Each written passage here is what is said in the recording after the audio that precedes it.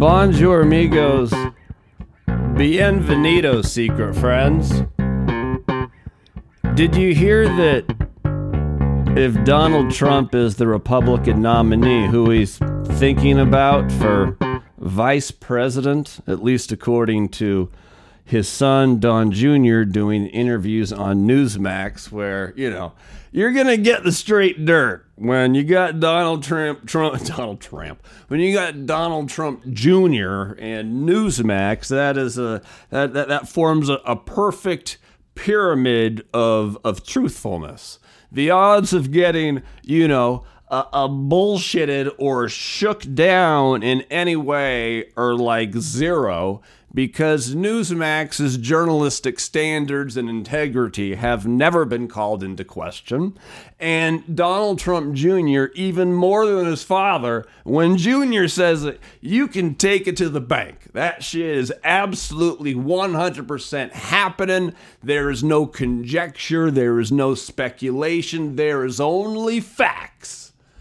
When you get the dream team of Donald Trump Jr. breaking news to the max on Newsmax. So, discussing the Veep, some of these names are curious, and one is outrageous.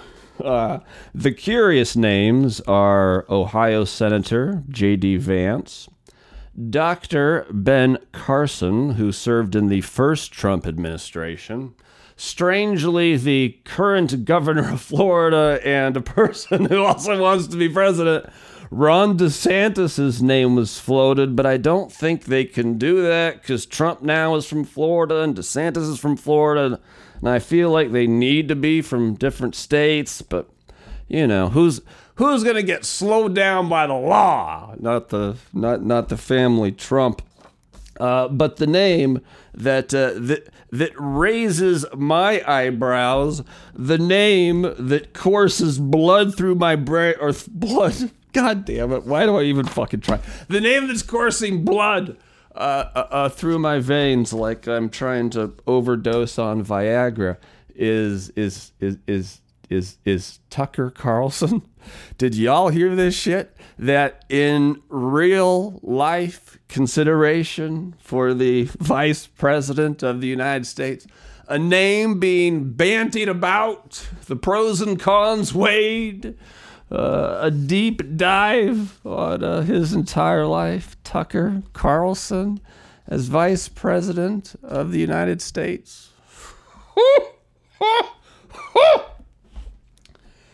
So I thought about talking about that, but we're not going to.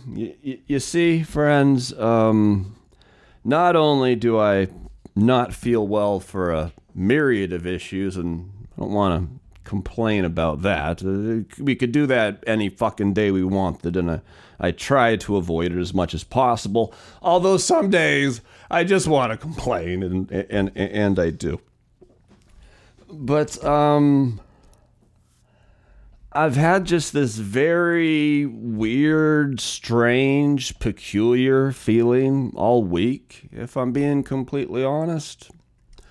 And it started last Friday. I had to go to the doctor's office, and of my many doctors, this is the one, her sole job. She sees me quarterly, and she does nothing but write me psychiatric prescriptions. That's what we talk about. That's what she does.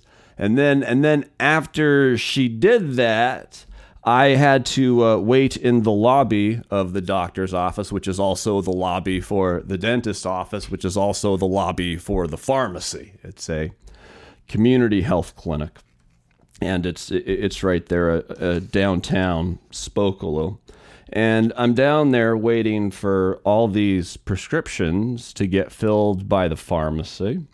And last Friday, kind of like it still is here and like it is across much of America, it's just absolutely fucking freezing.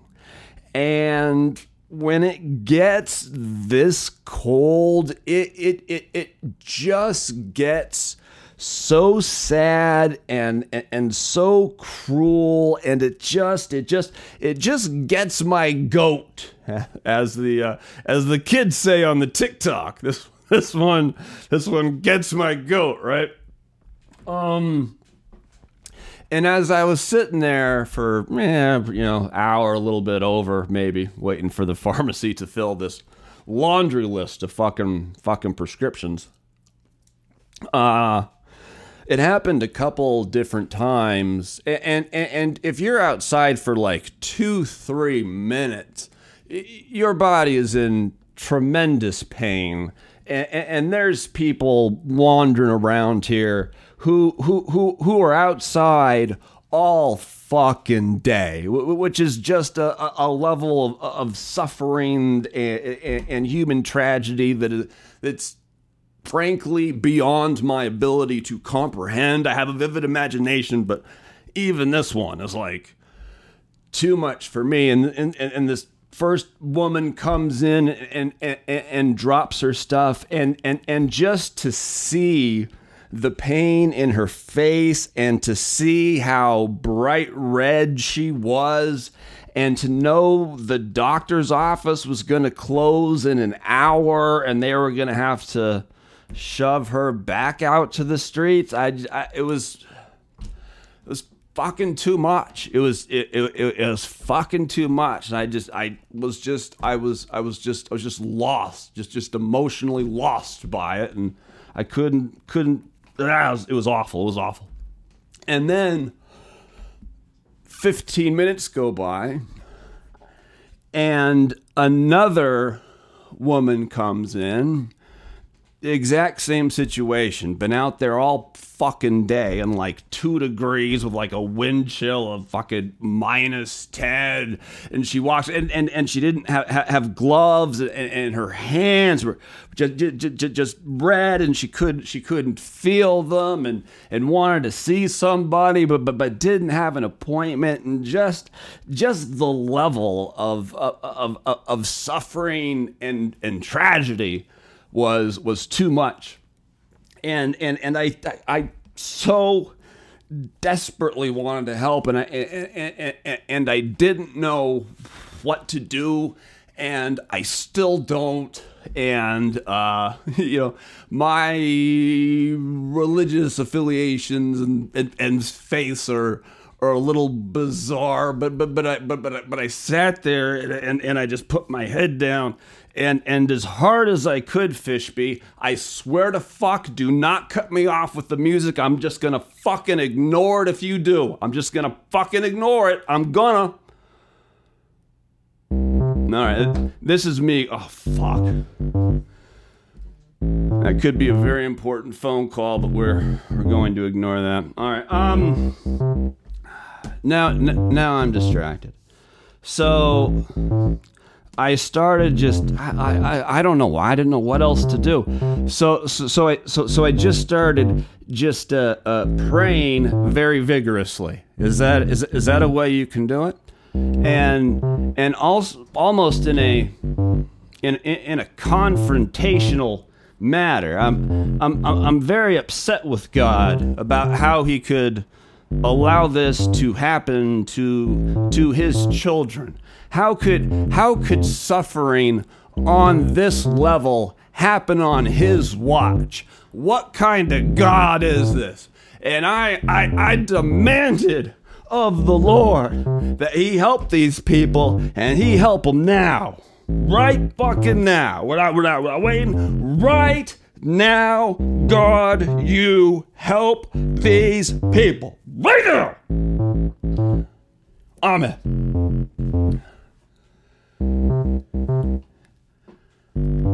And then I heard this voice in my head. Some may say it was the Lord speaking back.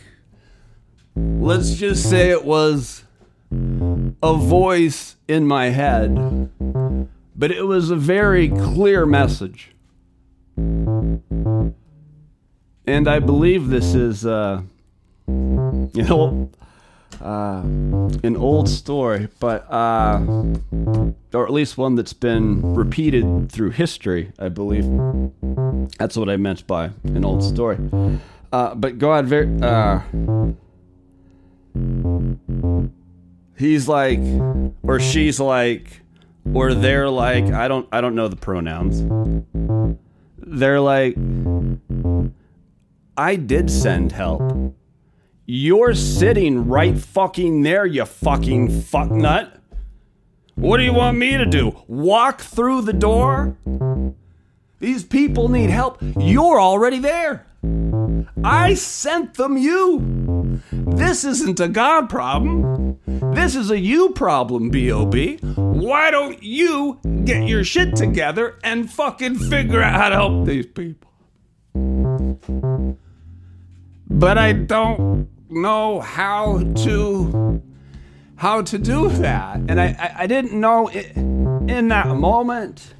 Do I go over to the women and just introduce myself and say, hi, my name is Bob. I don't have any money. I don't know what to do, but how can I help? What do we do here? Can we maybe take an Uber together and get you to one of the warming stations that have been... I didn't know. I didn't know. And I sure fucking wish I would have done that. I sure wish I would have. Because you know what I did? You know what I fucking did? I just fucking sat there like a helpless fuck. Like a helpless fuck. I wanted to help. Just like everybody else in the fucking world. We all want to help. But right there in that moment, I didn't know what to do, and I still don't, and I can't quite get it out of my head.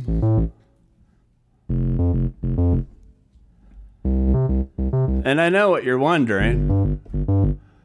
Is this me officially launching a cult? Fuck no, this isn't me officially launching a cult, but